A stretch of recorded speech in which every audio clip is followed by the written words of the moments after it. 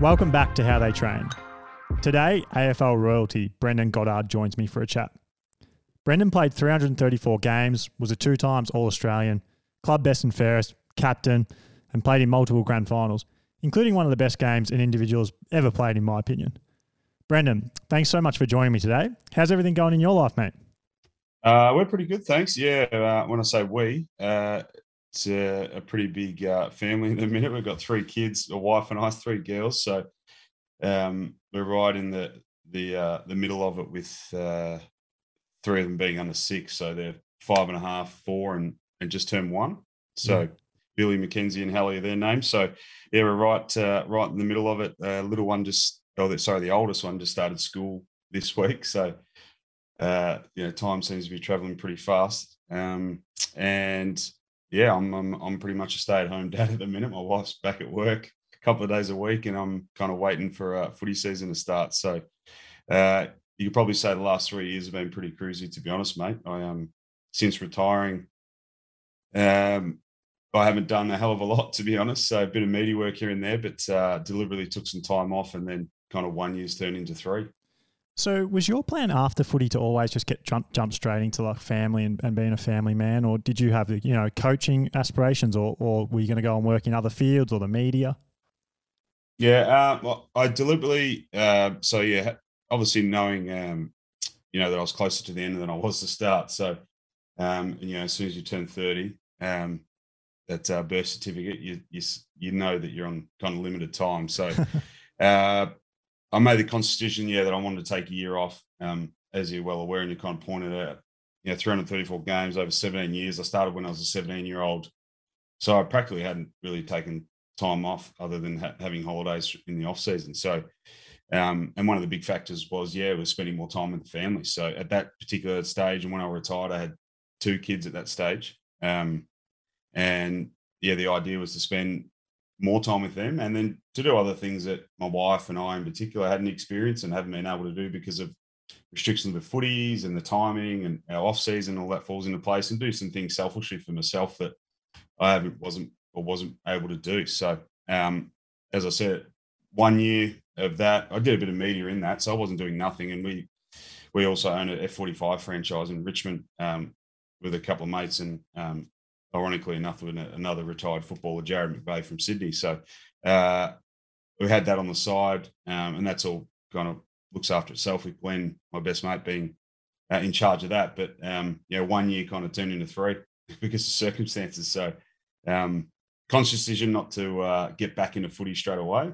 Conscious decision to take really a year off and almost act as if I was fully retired from all things. And then, as I said, because of the circumstance, it kind of turned into 3. And I did have plans to kind of venture outside of football and get involved in a few other things, but that just didn't come to fruition because of the circumstances. So I'm sure it's been tough for everyone, as we know. But and the silver lining in that, over 3 years, I've got to spend more time with my kids and wife than I ever envisaged and probably ever will in my life, because at this stage in their life, being so young, you obviously never have that experience again unless you have more kids.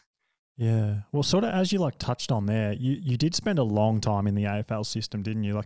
You're a number 1 draft pick, and you're in the system for 17 years, played over 300 games.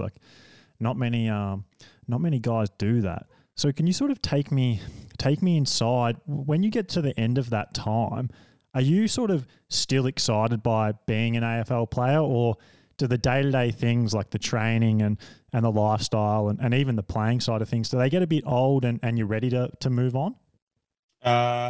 It's obviously very individualised, this, and everyone feels differently, but I don't think you can survive, as long as I have and others, like Shawnee Burgoyne or Dustin Fletcher, that particularly at that age, when you do hit 30 and you've been around for 15 years or so already, if you don't love it and you're not willing to do the little things, you can't get through these days. So that's one of the important things. There's no cheating the system in this. There's a few guys, or there's some rare individuals that are able to have long careers and longevity in their careers with being average trainers, and there's a few of those, but they're very rare. So I always knew to have longevity in the game and consistency, I thought when I retired, I was still playing pretty good football, and I think physically all my numbers, GPS results, all that kind of thing, games played in the last 7 years, all that would stack up against anyone at the footy club at the time. So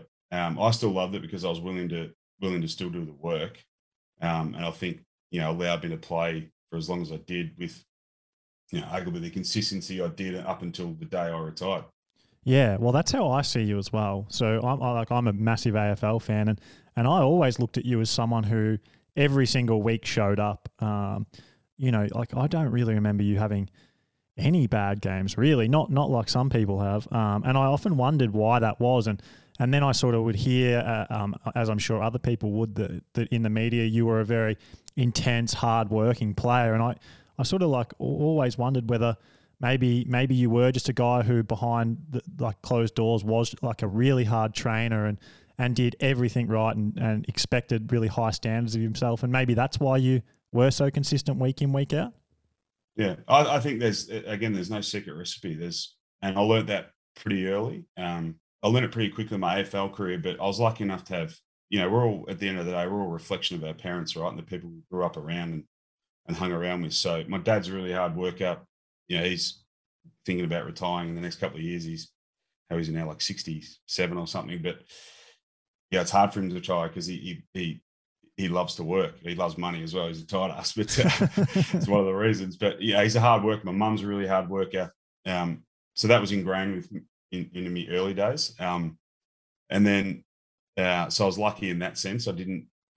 Hard work was never really daunting for me. So I figured out pretty early getting the AFL system that the things that held me back, because admittingly I did struggle for consistency in my first couple of years. Being a bit younger, I was 17.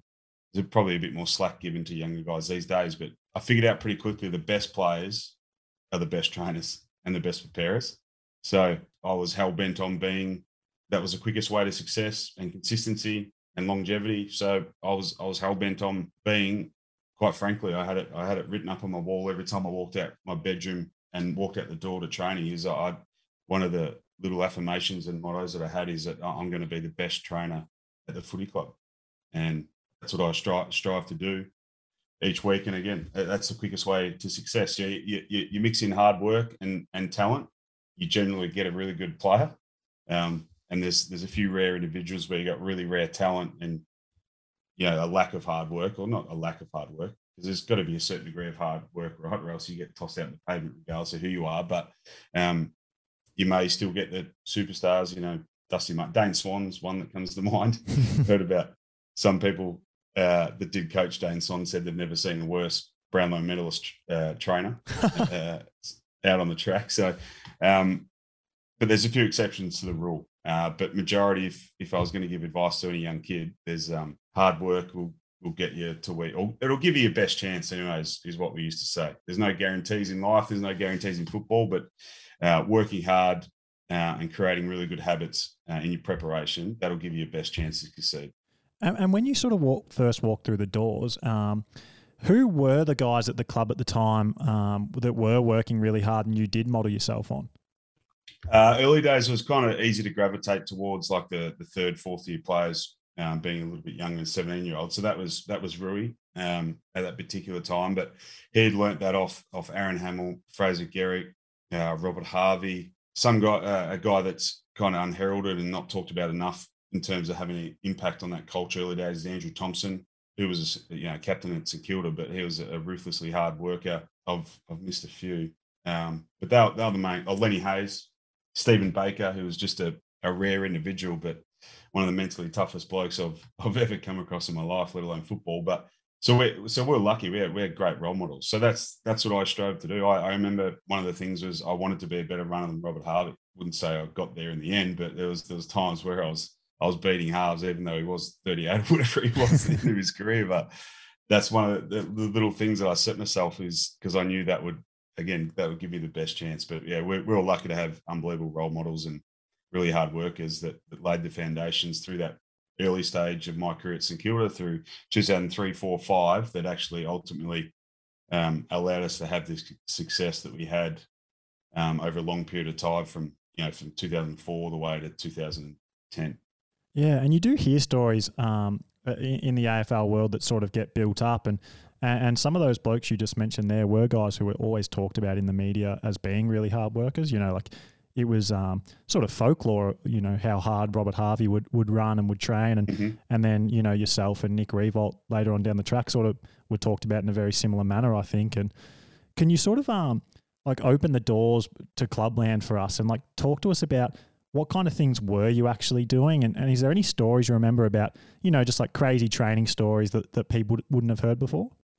A week of training in AFL club, the average fit person would actually be able to do. So you heard about the Port Adelaide and I think it was more a placebo effect for them, but talking about how we do the most Ks in a week and it was 55 Ks in a week and all that kind of thing. But what other people didn't know is that they actually counted every step that they took. So it was 55. Or other clubs, we used to monitor only a certain speed, so above 5 kilometres. So we might spit out 40 Ks a week. And you hear about Port Adelaide bragging back in the day they're doing 55 and it's more than any other club. But we strive to be the hardest as a group. We strive on being the hardest working group across the board. And I think we proved that. People coming in from the footy club that hadn't been part of St Kilda, staff turnovers a regular thing in the AFL. So from year to year, we'll come in and people being at other footy clubs and successful clubs, mind you, and say, you blokes are the hardest working team I've ever come across. But that wasn't a natural thing, right? So that was built through a lot of hard work and cultural building and feedback, all that kind of thing. But so back to my main point, a week of training in an AFL club, it's solid, but the ability to continually do that from week to week and back up is the hardest thing. So when you got a 4 or 5 week training block, is to actually train at the same level. It's not the same level, it's the same intent as you did in the first week, because it's easy to train well when you feel well, right? So I say to young guys, not one person on an AFL list gets out of bed every morning, particularly in the preseason, and feels 100%. They roll out of bed and, they feel 100%. It's what separates the good to great players is their ability to go to training and train with the same intent they do when they feel 100% is when they feel at 75%.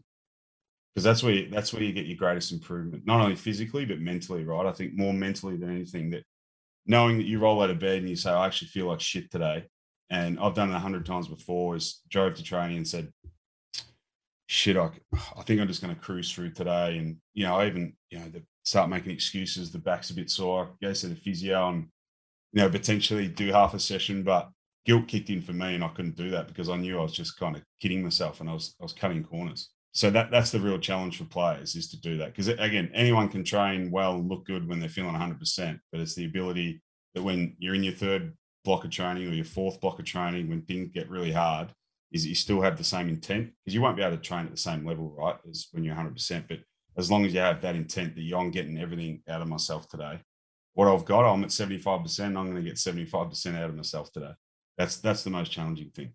And was so particularly when we talk pre-season, but training in general, were your pre-seasons all pretty consistent over your time at the club, or were they much different during those premiership years versus the early days when you got there, and then maybe even after the premiership years? Was there certain coaches that drove hard work more than other ones, or was it all player driven? Yeah, that's a good point. I was lucky enough to have a fair bit of stability. Grant Thomas and Ross Lyon through the first 8 years of my career. Scotty was my last 2, so at St Kilda anyway. But so it was real stability, and they both had the same philosophies around training. So we were quite lucky. But the staff turnover, fitness staff they do come and go from year to year. So we had a number of guys come in. So generally their philosophies change around. They got an end point, but the road to that end point may change a little bit based on what they've seen, experience. So a preseason might be more about, speed, endurance, or someone else might just focus on endurance. So it's generally all the same, but it's kind of different versions to get to this end point. So it was all the same, but we got to a point where as a younger players and younger group, I think you need to be told what to do because you don't know any different, right? And there's another argument for that with the Gen Z kids coming in these days thinking they know everything, but you need to be told what to do. And then we got to a point in our career, which was always the main goal. Grant Thomas's main goal was to create an environment where it's player driven. So from the trust you have in one another to go away, in the off season to train and do the work to come back in great shape, because pre-season and off seasons weren't off seasons. Kind of when I just started off season, the days were gone of the off seasons being a time where you go and just fully enjoy yourself, and pre-seasons were there to get fit again. Pre-seasons quickly became, it was my second year, there's a real switch that pre-season you're here to improve, not to get fit. You should already be fit when you arrive for that pre-season day one, but pre-season now is a time to get better and get fitter, not get fit, if that makes sense. Yeah. Pretty self-explanatory, yeah. So, and then, the end goal was to have a player-driven environment where, you're trusted that on day one of preseason, you would come back, you did the work, and then to go from there. So when you become older as a group overall and you create that player-driven environment, you trust it a lot more. So if we were to go to the physio or the coach and say, look, I'm no good today. Like I've got nothing. And I got to I remember a couple of stages in my first 3-4 years where I was almost doing too much over training, where I'd rock up to training. And there was one time where I collapsed because my sugar levels were so low and all that kind of thing. But it's that point where we'll trust it enough that you say, I'll put my hand up today and I'm no good. And that takes a while to get there. Because as I said, as a young group, I think you need to be told what to do. So yeah, we're lucky that it worked out for us, because I think that's the main goal with most clubs, through my career in these days, to be player driven and to be fully trusted. But we definitely had that in my time at St Kilda, and that was built through Grant Thomas early days. And thankfully for us, Ross had those same philosophies around hard work and training. I think Grant Thomas, they were slightly different. Grant Thomas early days, my first 3-4 years, it was the more the better kind of mentality. And then there was a real shift in his mentality and the fitness staff's about less is more. You probably heard that analogy thrown around a lot, but there was a really big shift, and we actually used to say that. So, and then that was kind of continued through with Ross because of the playing group, really, because the players drove that and saw how effective that was. So it just wasn't about, flogging yourself literally every session, because then you become vulnerable to injuries. It's about what you do and the program being set out by the fitness guys who actually trust that, and those individual sessions that you actually just make the most out of them and get the best out of yourself during that period, instead of having to feel like you have to catch up on it.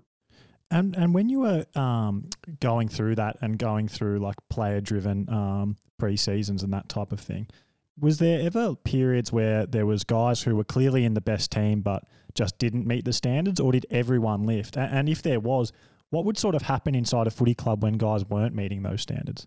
Oh, there's definitely times where guys were, our most gifted players weren't physically in shape to do what was expected of them, and to do what the team expectations, to meet certain standards. There was, from Grant Thomas to Ross, again, we're lucky, similar philosophies around it, that there was no sacred cows. So from Nick Rewalt coming back and having the worst skin folds at the footy club, he was put in famous fat club on Saturday mornings. Guys coming back in poor shape with skin folds above, I think for midfielders above 50, and key positions were above 55, I think. But anything around that, you're beating fat club.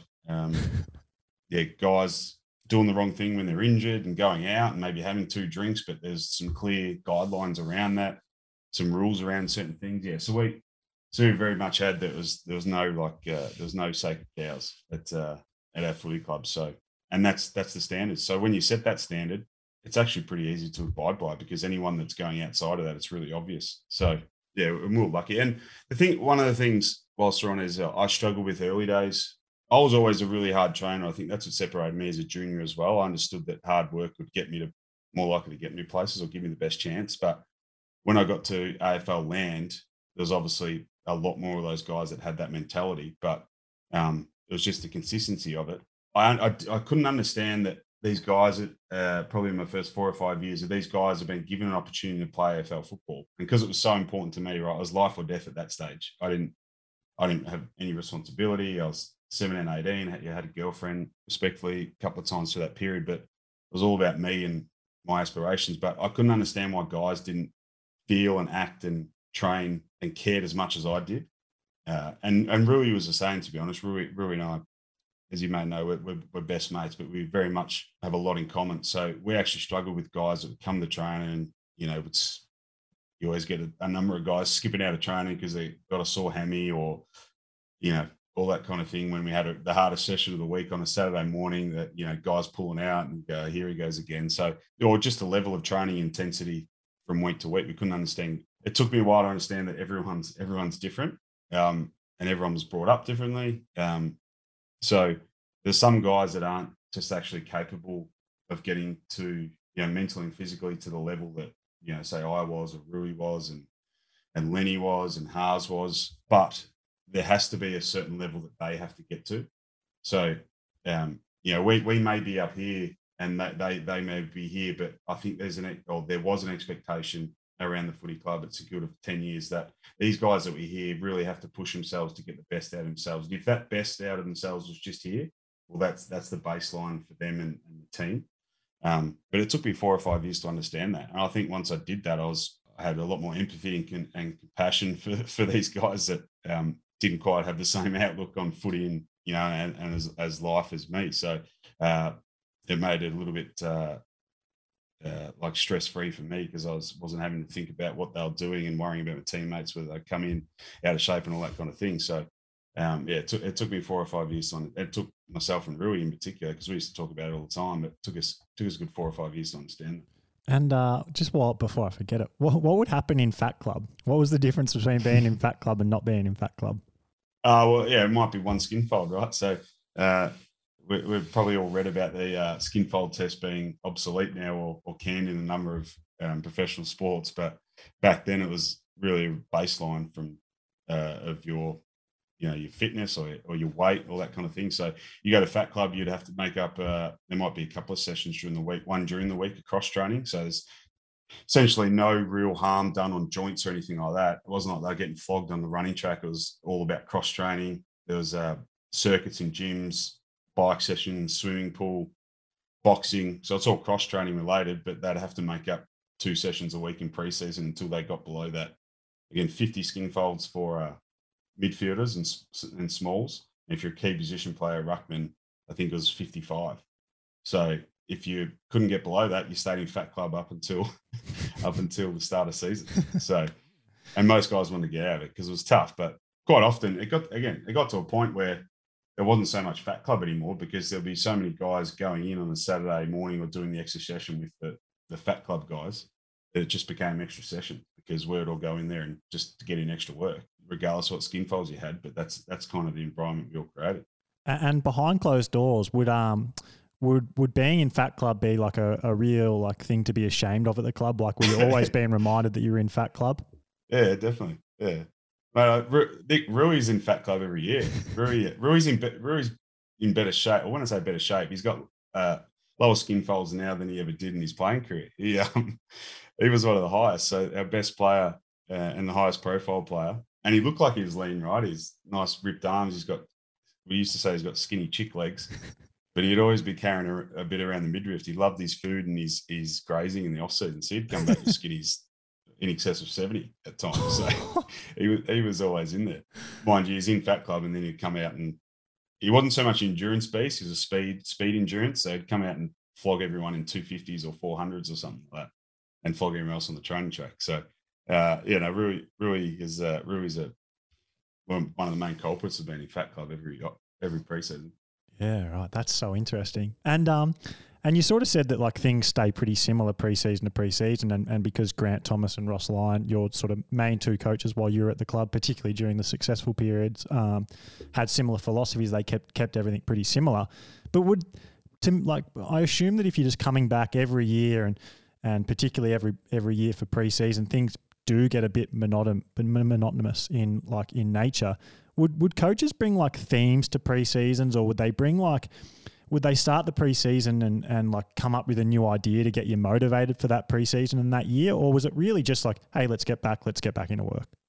Yeah, we didn't need too much outside influence in terms of motivation. I think as a whole playing group, we drove one another really hard. It would change. So not to say that, like, if I think through my career, like especially individually, and even the core group of guys I was with, Dalseno, Lee Montagna, Manny Maguire, Luke Ball, Lee Fisher, Matty Ferguson, Xavier Clark. Rui's a bit older, but that core group of players for the first 3 or 4 years, our pre-seasons are mainly built around getting bigger and stronger, right? Because it all come in like little whippets. And then when we got to a point, like our weights program would change from pre-season to pre-season. So things would change, but the philosophy around, being the best and hardest trainers in the AFL never really changed. So that's why I said the road to that end goal kind of changed and deviated depending on the staff you had, or depending on really the review from the year as well. So you come out and the fitness staff and coaches to review and say, well, we just weren't fit enough. We got the GPS results will reflect this. We got outworked. We weren't quick enough. We weren't powerful enough. So our then preseason training would actually change according to the season we just had. So that's where I think we got to a point through like 2000, middle page like 4, 5, 6 was roughly around the same. We went through a stage in that period where it was more power based, where we had Adam Larkin, who was our head of fitness, and he was very much about power. So we're actually doing a lot more like 150s, 250s, 400. I don't think we ran anything more than 600 meters in preseason at once. And his like fitness test at the end of the year at the end of preseason was 6 400 or 6 200s was his thing. So like that was power based. And then, ironically enough, there's a lot of injuries that next season, soft tissue injuries. So we stopped that, and then we moved back to more of endurance based. So it kind of evolved. So yeah, it never really got bored. But there wasn't, everyone was pretty self-driven. That's why I think we were pretty lucky in the sense that we got everyone on the same page and everyone was willing to do what was necessary to suit, as I said, different levels before, but everyone was willing to pay the price to achieve the ultimate success, which we obviously didn't get, but we were lucky that we had a good group that were willing to do that. And during that like really successful period, particularly like the 09 and 2010 years where you guys were pretty arguably the best team in the comp and just didn't quite get it done on the big day, would you guys walk out in the ground and feel as a collective like you were the fitter, strongest team no matter who you played? Was that something you prided yourself on? Yeah, we didn't necessarily use the term fitter and stronger. And I explained this in my time at Essendon and trying to explain to the group of the feeling. And I probably envisaged this is how Richmond felt over the last 5 years. This is how Brisbane felt. This is how Geelong felt in the mid 2000s. That it was an unbelievable feeling that when you went to a game during the week, you ran down the race before a game, and you knew even the night before, which a night before a game can be quite stressful for a number of players. I was pretty relaxed even early in my career, but I learned just to relax a lot more as I got a little bit older. But you slept easier at night the night before, knowing that you knew what everyone was going to give the next day, and you knew you were going to get from one another. So when you walked down that race, there was no question marks. I could look across to me, and whether it's Lenny Hayes or Nick Rewald, or it's Stephen Milne or Rob Eddy, which is he wasn't the most talented guy. Andrew McQualter, these role players back in the day, but you knew exactly what you're going to get from them, and that was one of the most powerful things that I've ever felt in football. And the results reflect that, right? Like, regardless of who we played, where we played, what time, whether we're up or down in games, like it always looked the same. And it's and that's, I think that's the level you want to get to. And that was just based on the work we had done, right? And the confidence. You gain confidence through actions, but through preparation. There's no confidence switch, right? Someone said, how do I get more confident? Well, you do the work. You consistently do the work. And then you start to see results and you get confidence. But that was all just built on all the work that we'd done. So there was an element that I think probably subconsciously we knew we'll fit in stronger, but it was more, we actually verbally used to say it, like, we know what we're going to get from one another today. Like, just give great effort, play your role, and everything will take care of itself. As simple as it may sound, but it actually takes a lot of work to actually get to that point. So it is simple, but there's a lot of things that come together and fall into place before you actually get to that feeling. And then you sort of went to mention it before so we're obviously talking about the time when you're at St Kilda, which was for the majority of your career, but then you went on and played for Essendon, and shifted to Essendon during like one of the pretty arguably the craziest time in a football club's history with the Essendon's drug scandal and all of that. And you sort of touched on that you were trying to explain to those guys the feeling you would have in the best team at the comp and what that would feel like on game day. So what was the shift like for you when you made the move from St Kilda during like a real premiership pushing era into like a really crazy time at Essendon in the drug scandal years? I think initially I could. It was exciting, right? So at the time, I'm sure we won't delve into it. It's more about how they train, not this is your life in football. But it was the time of leaving St Kilda was the best decision for me and my family at that particular time, right? So I got no regrets, and people have tried to twist my words around that. No regrets being I made the decision. If I had a crystal ball, yes, I wouldn't have went to Essendon, right? Like, no one in their right mind would have. But at the time, I had no regrets. I was dealt a shit hand after 2 months being at the footy club, and I tried to deal with it the best way possible. So I have no regrets whatsoever. So, but going across, I kind of knew what I was getting into, right? A younger team that hadn't had a hell of a lot of success since their last final played in 2000, I think. Might have undersold them. Might have been 2004. I think they got belted by Adelaide. We talked about it at the time when I was at the time at Essendon. I think they got belted by 90 points. Nathan Lovett-Murray played in a ruck. I think they made a decision that day. It was quite famous. And they got belted by 100 points in Adelaide. But that was their last finals performance before I arrived.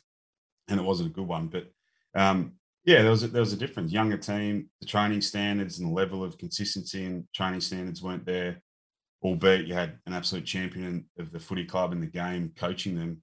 But they were a reasonably young list and they didn't understand. They've never experienced what an elite, footy team kind of looks like and how they train and how they prepare on a consistent basis. So but they were willing to learn. But that's what's probably the most disappointing thing, because after the first 2 months, they were never given, they never had their best chance of actually achieving that.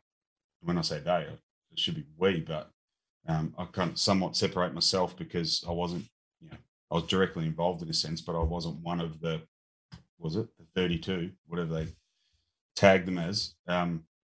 So we're never given the best chance to actually succeed. So I always say footy was hard enough to perform consistently, all things being equal and great in your life. But when you got some personal issues, some mental issues, or in this instance, significant football issues in your life, that you can't perform at the level that's necessary at AFL level. You can't perform or you can't prepare. So that was probably the biggest thing. Our preparation was just always compromised. So, but saying that, we did our best to try and create that culture in those years up until Hurdy had left, Bomber took over. That's why I wish we had a clear run, because I've truly felt that the potential was there to achieve something great at that particular time. It's just that we had so many obstacles in the way; it was impossible to actually get to where we wanted to get to. So that's why now I sit back and people ask me, "Where's your heart lie?" And I'll probably say Essendon, respectfully, just because I know more of the players. I've selfishly had a direct influence on their careers and the way they go about things. I've got a real deep, direct connection to the actual playing group. So yeah, I just don't. We never got to where we wanted to get to. So I used to talk about those things and used to talk about what's actually needed to get to that stage or that feeling. And they were all ears. They loved, wanted to get there, but I just it was just too compromised, I think, at the time. Yeah, just for people who aren't quite sure what we're talking about here, Brendon walked into the Essendon Footy Club at a time where they'd sort of been, they've been sort of formally charged with it all and stuff. Is they were involved in a? Oh, it was 2 months. I arrived. My first day at Essendon was actually on a training camp in Colorado. Yeah, and that was at the start of November or the very end of October. We got back 2 months later, Jan 13, I think was the date, was where we self-reported. Yes, which is a day or two after the club were notified that we're being investigated by Asada, and I think even that stage been dragged to the federal police. Yeah, that's how it all started, and then we self-reported, and then from there, the next 4 or 5 years were really compromised. And selfishly, I was 27 when I arrived at Essendon, and arguably the prime of my career was compromised. As long as these other guys, there's essentially lost 4 years of our careers. Yeah. Can I ask about that? So I had Jason Ackermanis on the podcast, and he sort of proudly talks about, what Brisbane at their time during their successful period were doing to sort of, push boundaries and do everything they could to win. Like, he told a couple of crazy stories, like about being on the drip and stuff. But Yeah, on the drip and a few other things. Like he told this one really, really crazy story, which is probably the craziest story I've heard on this podcast so far, was that they got the Qantas pilot to fly their plane at 20,000 feet every time they flew instead of 38,000 feet. Yeah. And he said that they did that every single time they flew right throughout their premiership years, every single time. Yeah. And I've since talked to a couple of Qantas pilots about that. And they think that would have been costing, Qantas as a corporation, $40,000-$50,000 every single time they'd fly, which is like because of fuel. Yeah, because of fuel, which is crazy. And then I guess you walk into Essendon coming from a culture of really hard work and player driven hard work and that sort of thing to maybe a club that was looking for some shortcuts, maybe more what was happening in those really early 2000 days when I hear stories from Jason. So can I get your take on how did you view it when you walked in? Like when you walked into it and it all started exploding, what was going through your head? Did you know about it beforehand? I'd only heard names and a bit of dribs and drabs through my time in Colorado with the lads, and again that was my first interaction with them. I knew Joe before and come across a few of the players, but talking to the guys intimately, Stephen Dank's name was mentioned, the weapon who was still involved at the time, Dean Robinson's name was, we didn't have a formal convo about it, but I'd understood about the injectables program or the injection program. I didn't really ask too many questions at the time. So it was only up until that time they self-reported, I started to really ask questions and delve into it with the boys. So I found out more about it and what was involved as time went on through mainly that 2013 period, early 2013. Once I self-reported and I started saying, what the fuck was going on, kind of thing, because obviously really concerning, right? So, and through everything we experienced, yes, the boys weren't 100% sure what they'd been injected with. They put a lot of trust into certain individuals. So did Hurdy, so did Reedy, delegated and put a lot of trust in individuals. But they're adamant that they'd done nothing wrong in terms of took nothing illegal, as is Stephen Danks, and so as the footy club. That's probably the hardest bit to swallow, is that I believe that too, is that these boys and us as a footy club and individuals lost 4 or 5 years of our lives, footy lives. But this has affected guys ongoing, right? So this have a long-lasting effect on certain things throughout their life and mentally, and will have a long-lasting effect until they're under the ground. But they've been found guilty for something that they never did. So you want to make an analogy, it'd be like someone being convicted of murder and spending life in prison and they never did it. So because you got to remember, Asada found them guilty, but there was actually no one ever tested positive. So it was arguably all just based on assumption and guesswork. They got found guilty. So there's not one positive drug test in all of this. So you go, how do they get banned if there's no one tested positive? It's in a simplistic way, right? So I know there's a lot more to it, and there's a lot more water that went under the bridge, but at the end of the day, not one player got test positive. So, and no one said that they took anything illegal or anything like that, or admitted to it. When I say admitting it, there's only one guy that really knows whether they did or not, and that's Stephen Dank. So it's when you all look back on it, reflect on it, it's quite striking, really. Yeah, and if this isn't too much to ask, because you sort of just brought it up, and it's something I've always wondered. One of my main questions about this every time I heard of it was, how do you guys, the players, feel about Stephen Dank? Is he someone who, at the time, you personally as players were like, well, fuck this guy. He's essentially experimenting with our bodies and with our careers, and he doesn't give a fuck. Or there's a bit of that, but a lot of anger and frustration towards him from players. But that's why I said at the end of the day, they truly believe that they didn't take anything illegal. So as kind of rogue as this individual was, when I say individual, and Dean Robinson, because he was part of it, he set up the program and got Danksy in, is that they still believe that they were given nothing illegal. So it was the governance and everything. There was a lot of dodgy kind of shit and a lack of records and all that kind of thing. But at the end of the day, they didn't think Stephen Dank gave them anything illegal. And if they did, they don't know about it. Because again, analogy I've used is like you, Jack, going to your GP to get because of the times, go get your COVID shot, right? And you think it's a COVID shot, but it could be steroids for you, It could be you're just trusting that it's a COVID shot, right? So you go to see Stephen Danks, and he said you're taking thymosin. What was the illegal one? Thymosin beta 4 or whatever. You're taking thymosin and he sticks a needle in you, and you trust it's just thymosin. So and then people ask, why isn't there more questions asked around all this? And guys were asking questions, but when you're at a footy club, you do have full trust in the footy program and the people involved that they're doing the right thing by you. So, yeah, in this instance, they arguably weren't, because the amount of injections they were getting were kind of ridiculous, but you're still trusting that this individual is doing the right thing by you and the right thing by everyone by giving you the injection that he said he was going to give you. Yeah, that's so fascinating to think about it in that way, which I haven't really thought about it in that way. But yeah, if you went on my Facebook, there is a lot of people who believe that we're not just getting being injected with COVID shots at the moment. So it's a pretty good analogy. Yeah, that's true. That's true. But that's what we've done as a society, right? Trust that those experts and that they're doing the right thing by us. Yeah, it's essentially the same thing.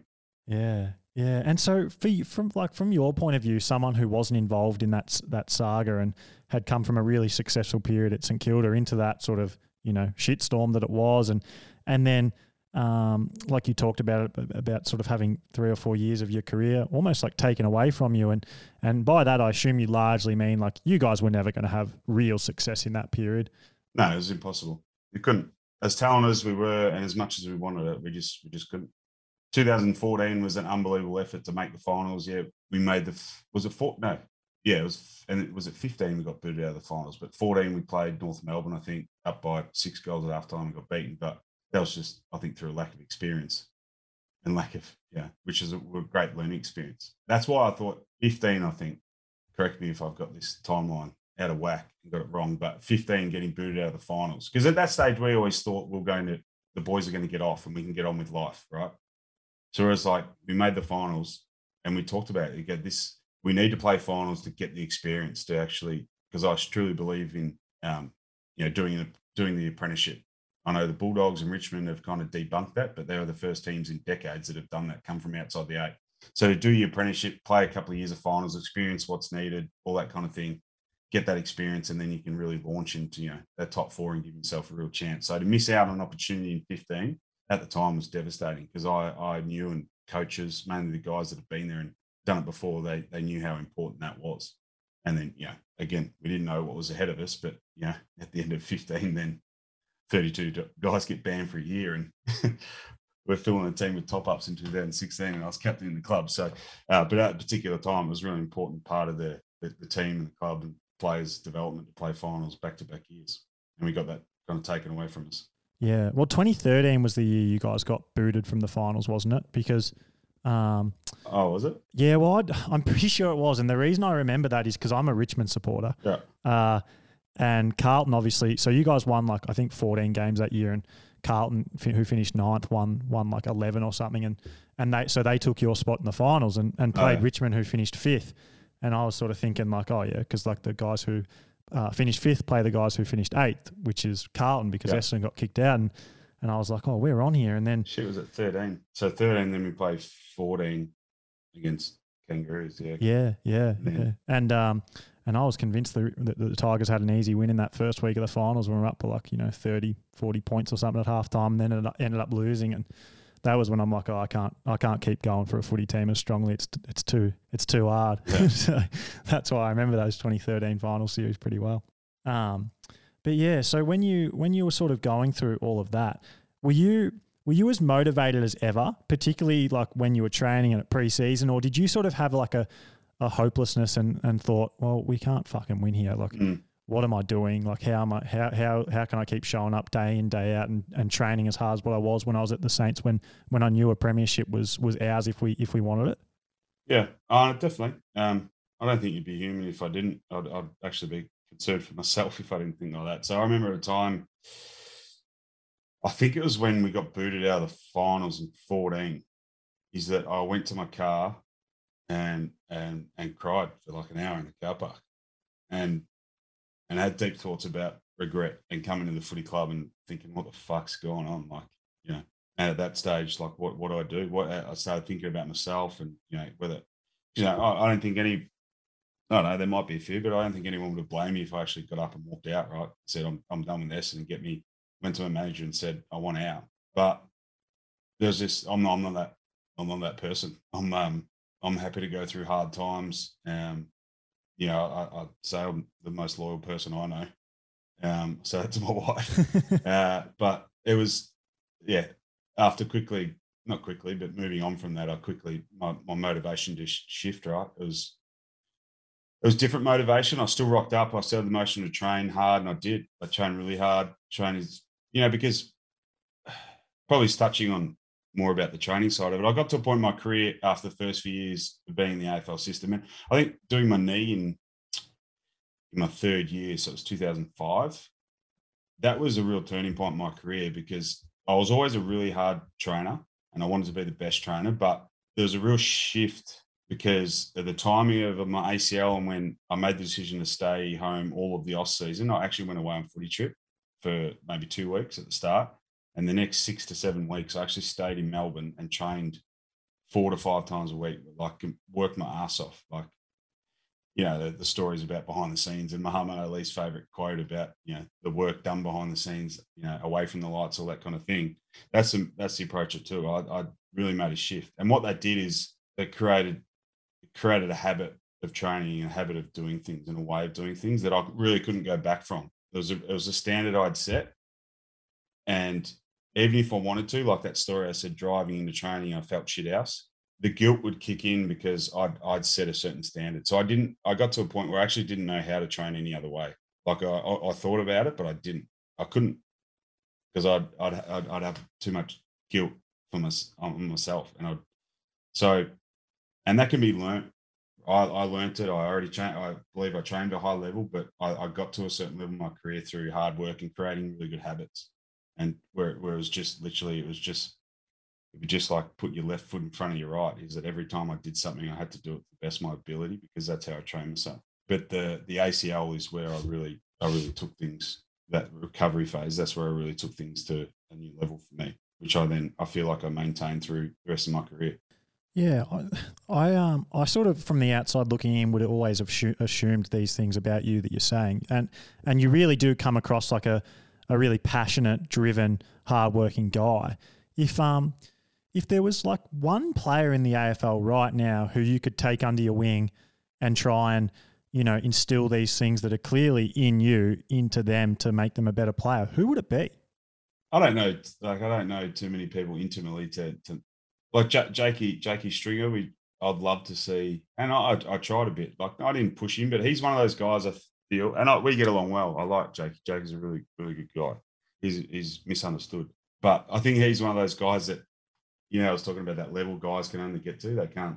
If I sat down with Jakey and said, mate, you just need to train with me and train to my level for 4 weeks or this preseason. It's just not his genetic makeup to do that and to be able to do that, right? So he's just one of those guys that can get to a certain level. And I think for most people, it's like just staying in their comfort zone. And I think that's like most of society, right? that it's easy to stay in your comfort zone, take risks, whether it be in business life or anything. It's a lot of people just stay in that safe comfort zone because the thought of moving out of that is scary. So I think he's just one of those guys. I'd love to see him, but there's just some guys that just aren't capable of doing it. So Jakey's one. If I said that if you could train as hard and consistent and do what I did, he's a bit more talent than I did. So, but if he did do that, he'd be like a legitimate superstar, right? That's what makes the difference. But as I said, between good and great, or from being an average player to sort of superstar, is that you got that talent. You mix talent with really hard work. You got your Nath Feist and you got your Paddy Dangerfields, and Dusty's probably a little bit exception. He probably does it a little bit differently in terms of doesn't so much love the running and the preseason stuff, but works really hard, cross training, boxing. Later in his career, started to really thrive on doing weights. So he's a bit of an exception, probably thrown in there with Dane Swan. But majority of these superstars is guys that have the talent mixed with being really hard workers or the hardest workers at the footy club. You get the superstars. And are you going to sort of take this attitude and this mindset and this experience into the coaching game or into any other part of football, or are you just going to stay with the media and maybe pursue some other stuff in business? Yeah, no, I love the thought of actually as a challenge for myself getting out of the footy world. But I said it when I retired that it's not that I don't want to get into coaching because I don't want to. It's just that I need to take a breather, but because of the lifestyle choice too at the time. We didn't talk about that before, but coaching is more time consuming than playing. So that's one of the big reasons I want to step away. But media, I don't see any long career in that. It's actually quite difficult. So that's just, I love talking football, love watching football, staying involved that way. But I'm just starting, to get back into football. I'm doing some coaching. Well, my official role is head of game plan and strategy down at St Kevin's Old Boys here. Are you based in Victoria? Yeah, I'm in Ballarat in Victoria. Yeah, so in the VAFA here. So my best mate's just taken over as head coach at the end of last season. So I'm, essentially assistant coach. But I love that side of it. I love helping guys.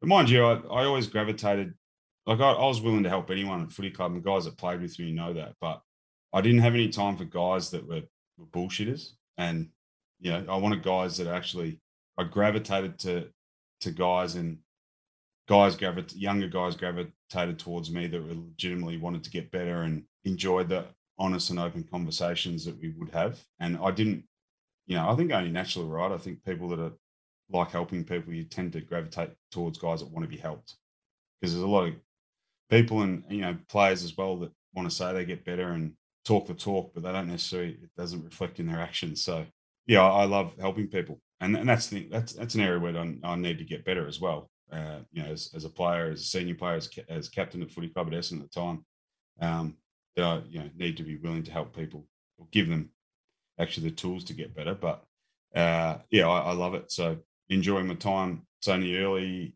We're only a couple of months into the coaching side of things at St Kevin's, but getting back into football is something I'm definitely looking at more so because I've missed it a bit, and now that I've been involved with St Kevin's for a couple of months, I'm loving helping we've got a pretty young group, but loving helping these guys and, thriving at the fact that I'm, actually having an impact on, or could possibly have an impact on these guys' footy careers at a lower level, albeit, but really enjoying it. Yeah, I've just got two more questions before we wrap up, Brendon. And I'm actually just like asking you specifically because you're someone whose opinion I want on both of these things. And this first one, it's sort of like, it really interests me because I've been a guy who's done a lot of individual sport my whole life with running and triathlon and that sort of thing.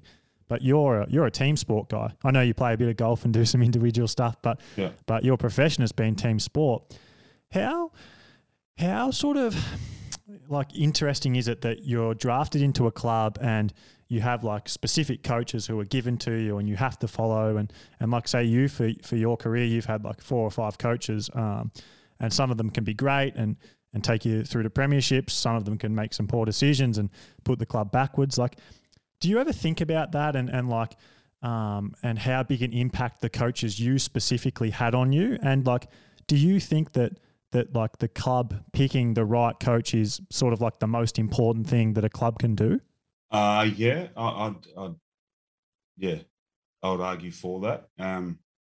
Mainly based on my experience and now what I believe in, right? Because as I said earlier, that as young kids growing up as teenagers and being young men is you're only a reflection of the people, your parents and probably your siblings and the people you hung around with early life. And then I can confidently say that Grant Thomas as a coach and Ross Lyon in particular had a huge influence and had an impact of, the man I am today. So, and I think that's what great coaches do. So that's why they are so important, is not only do great coaches and great clubs, mind you, great clubs are only made up of the sum of its parts, right? So the people involved. So great coaches, great clubs really not only have an impact and improve one's football career and football ability, but they actually have an impact on one's life because what they instill, there's a real crossover.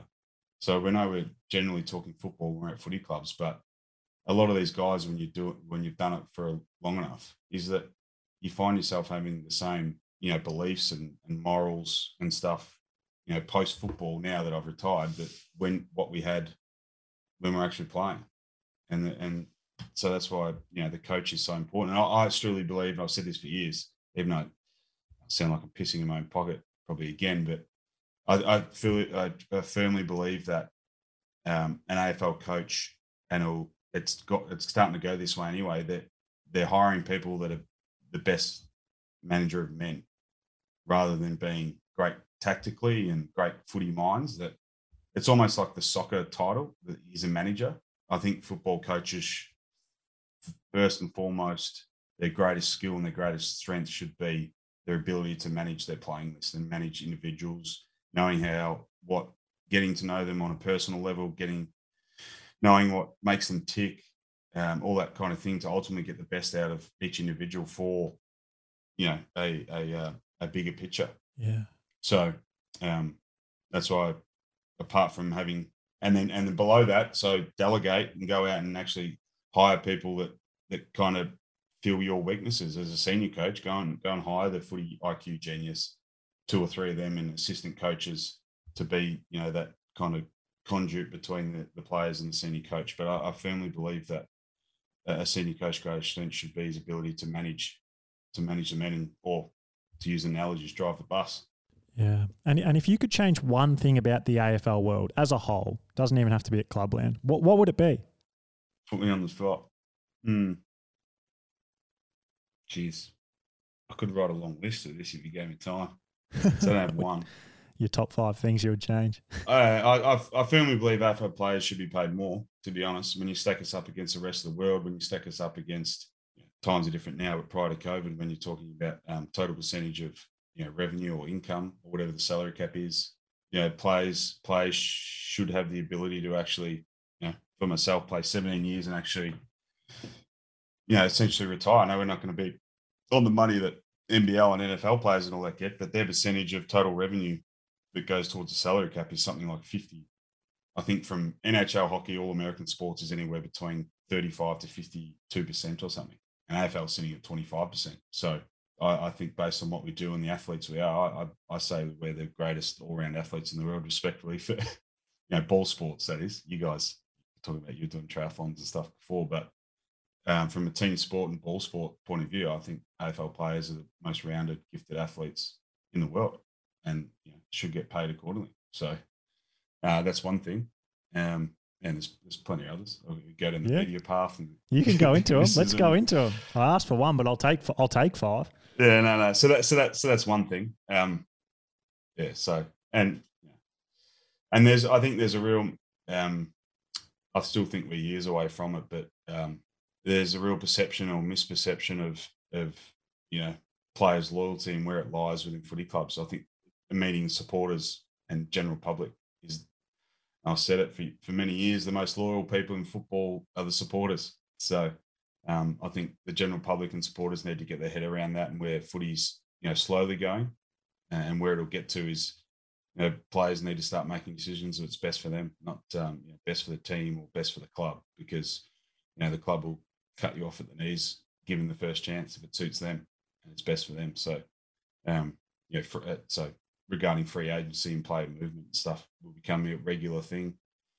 Even mid-season drafts, NBA style, we're a long way off that, but I think it'll eventually get to that. But to debunk that, loyalty card and where that lies just with the general public, because that can be used against players and have quite a significant effect on players' decisions and what they do. Yeah. And you mentioned the media. What would you change there? I just think that nowadays, even prior to COVID, there's so many media outlets now that everything's just. Well, I can say there's probably most sports. Everything's just so overanalyzed. So the criticism on players, teams, and individuals is unfair. So that's why I think a lot of us would love to. I would have loved to do like a documentary through our playing career on our team or whatever, and actually what's actually done behind the scenes and what it actually takes, because people only see the end product, right? People only see what happens on a Saturday or Friday, Saturday, Sunday. and they're kind of got tunnel vision, but they actually don't know what guys go through mentally, physically to get themselves up for games of footy, how they deal with pressure, the pressure, how pressure or what pressure, how it affects individuals. Because I think if they knew all this, they wouldn't.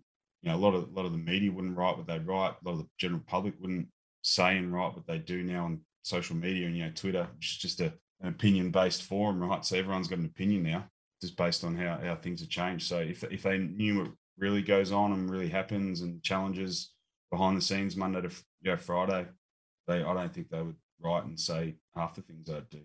Yeah, I'm with you there. One of my biggest pet hates about the AFL, which is a game I love, is that it's just a constant trial by media for a lot of players and a lot of clubs, and I hate the negativity that's in the media, and we very rarely celebrate good things in the AFL, and headline news is always the shit stuff that's going on, or the perceived shit stuff, or really taking the personal element away from the person and making them the footballer, which I don't really love.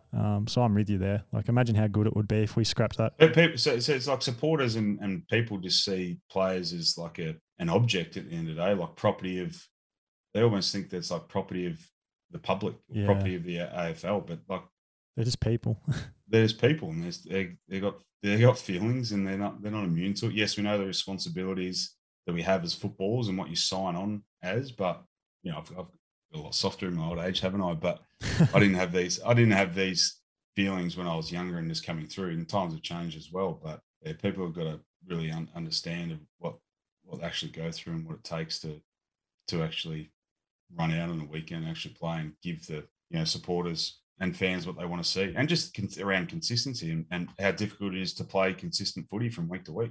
Like you said before, that you rarely saw me play a bad game, but I played bad games. But I again, as a footy club, we always said you can have a bad game as long as you're trying to play your role and give great effort. But the great players and great teams don't do it back-to-back weeks, right? So it's quickly forgotten about. But the players that are in poor form, that have been great players, and they're going through a lean patch, though, it feels as if now they just get dragged through the mud and analysed to the nth degree. That it's just it's unfair. Yeah. The old school AFL media. If there was one thing I could change, not that anyone cares about my opinion about that, but it would be that. I hate that about it. And it's why it would be so good if people like you, ex-players who have that view, could be in the media, rather than the guys getting the jobs are the guys who are willing to say the negative thing, or are almost forced. Not just negative. People say I used to be negative, but because and I think there's Australians they've got the tall poppy syndrome, right? Probably worse than any other country in the world, is that we've got this thing about tall poppy syndrome. We just don't want to celebrate other people's success that much, unlike other countries, particularly in America, and sportsmen, and that a bit of their carry on and all that, and how they celebrate a guy moving from one team to another and getting paid a shitload of money. They celebrate where in Australia, or the supporters would go and burn their house down kind of thing. They actually might, celebrate other people's success. So that's it. There's a real disease in Australia with that, I think. So. Yeah, it's the opposite of what we're about on this podcast. We're all about getting people on and celebrating how good they are, and even if they won't admit it. There's people who still do. Yeah, not to say that we're sounding negative in the sense that we're saying that it's all negative. It's not all negative, but it's definitely. The narrative is mostly around negativity and all the things that are going wrong, or individuals are going wrong, clubs are going wrong. The headhunting from the media for coaches' heads and stuff's fucking sickening these days. It's outrageous, yeah. They smell blood. There's blood in the water, and it's like a fucking shark. It's disgusting. And that's something that I always said as a player going to the media now. I'm in that position, and I give my opinion. Don't get me wrong, but I'd never hunt. I'd give my honest opinion, but I don't hunt stories, and I don't sniff the blood in the water kind of thing. That's I'll say what I feel is right at the time, but I won't hang him out to dry as such. Yeah. No, I agree with that, and that's one of the big reasons why I got you on, because my the way I see you is as a guy who gives a really good, well thought out, and never you never just say things to say things. You always think about the things you say and then top that off with how hard I know you worked as a player from stories I've heard and clearly from what you've told us today. Well, yeah, I've actually got you want an exclusive? Love exclusives. Well, I don't think we've ever got one, so this might be our first exclusive. So, working in the media last year it was last year. I commentated the Essendon Richmond game. It was the one up in Cairns, I think it was, or up north. Richmond not winning, but Grimes from Richmond was through his staging through that little period where he was staging free kicks. And I said on radio, I called it how it is. I said, he's a great player, like seriously good player, but he needs to stop staging because I thought it was going to tarnish his career to a point where he'd be remembered as like Matty Lloyd is, the Velvet Sledgehammer, who used to stage. I'm sitting around at home the following week and I got a phone call from a private number and I was sitting in front of my computer just like this. I was like, oh, this is a weird time to get. I think I was actually expecting a call from a tradie that was coming around, so I thought it might be him. So I don't normally answer private numbers. So I answered it, and it was like, "How you going?" And it's like, "Yeah, BJ, it's Dimmer." I was like, "Yeah, Dimmer, how are you, mate?" He goes, "Yeah, I just want to give you a call that I just thought you were out of place, and I had a lot more respect for you before this, but you're out of place when your comments about Grimes on the weekend, your staging." And we had a long chat, and at one point he said, "Look, I know you work in the media and you've got to say things to keep your job." And I said, "Dimmer, I'll just stop you there, mate. I don't say things that I have to say or need to say to keep a job. Like, I'm honest, and I respect that you gave me a call and we had a chat about it. I truly was, but I stand by my comments. But I firmly said to them, I don't say things that I don't believe in, or I don't say things that just to keep my job or to appease other people." So Dib and I had a good chat, and a respectful chat, and that was that. So there's an exclusive that I haven't talked about publicly. That's such a wild phone call to get. Like, your head must be racing when you get that phone call because you're just sitting at home on a random night expecting a tradie to come around, and next minute you're getting 3-time premiership coach Damien Hardwick giving you a call to tell you he doesn't respect you as much as what he did before the weekend, like, because of your comments. And I actually because I knew exactly where he was coming from, like, and that's why one of the reasons I feel that they love him so much, because he went into bat for his teammates. So he's not just saying it either. He actually felt like I was out of line, and he wanted to make that clear. So, and that's that's why I respect that. And I said to him, I respect and thanks for giving me a call. Because I could say it, from a player, one of the great traits about him is that you're going to bat for any of his players. So yeah, you would love that as a player, wouldn't you? That's right. Yep, and that's one of the things that makes him great, I think.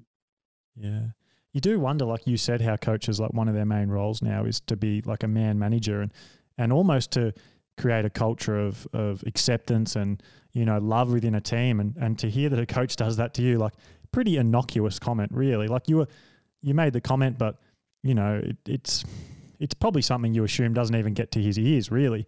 But he goes out of his way to make that call. That's he probably did, because it was written then in the paper a number of times. But it wasn't just me. But and you could, like, in my head, you couldn't dispute the fact, like, regardless you're rich in sport or not. Like, and I've been there. I said on like in the public, I'd stage for a free kick. Bad once in my life, and it was so embarrassing. And seeing the footage afterwards, that I said I'd never do it again. I didn't. I may have exaggerated a little bit of contact here and there, but literally staging for free kicks, I never did again. It was so embarrassing. And then, funny enough, I chuckled later on that Grimesy did an interview, I think a week or two later, and said that he needs to. He had staged, he admitted to doing it, and he needs to clean up his act. So Dimmer kind of said that he doesn't, or he's alluding to the fact that he doesn't, right? Yeah, so I had a bit of a chuckle. So yeah, what a story. Thanks for sharing that, mate. I love the exclusive, and it was a good story too. That's all right. I wonder how much legs it'll get. It's the off season still, so they don't have much to write about footy, so it might be in the paper tomorrow, or whenever this podcast put up. Yeah, it's probably not quite negative enough to get a run at this time of year. But yeah, thanks so much for jumping on, mate. yeah, like I've made pretty evident, you're a guy who I sort of look up to a bit and really admire the way you go about things. I love your passion. I love how hard a worker you are, and yeah, it was awesome to have a chat. So thanks heaps for coming on. Yeah, no problem, mate. Anytime.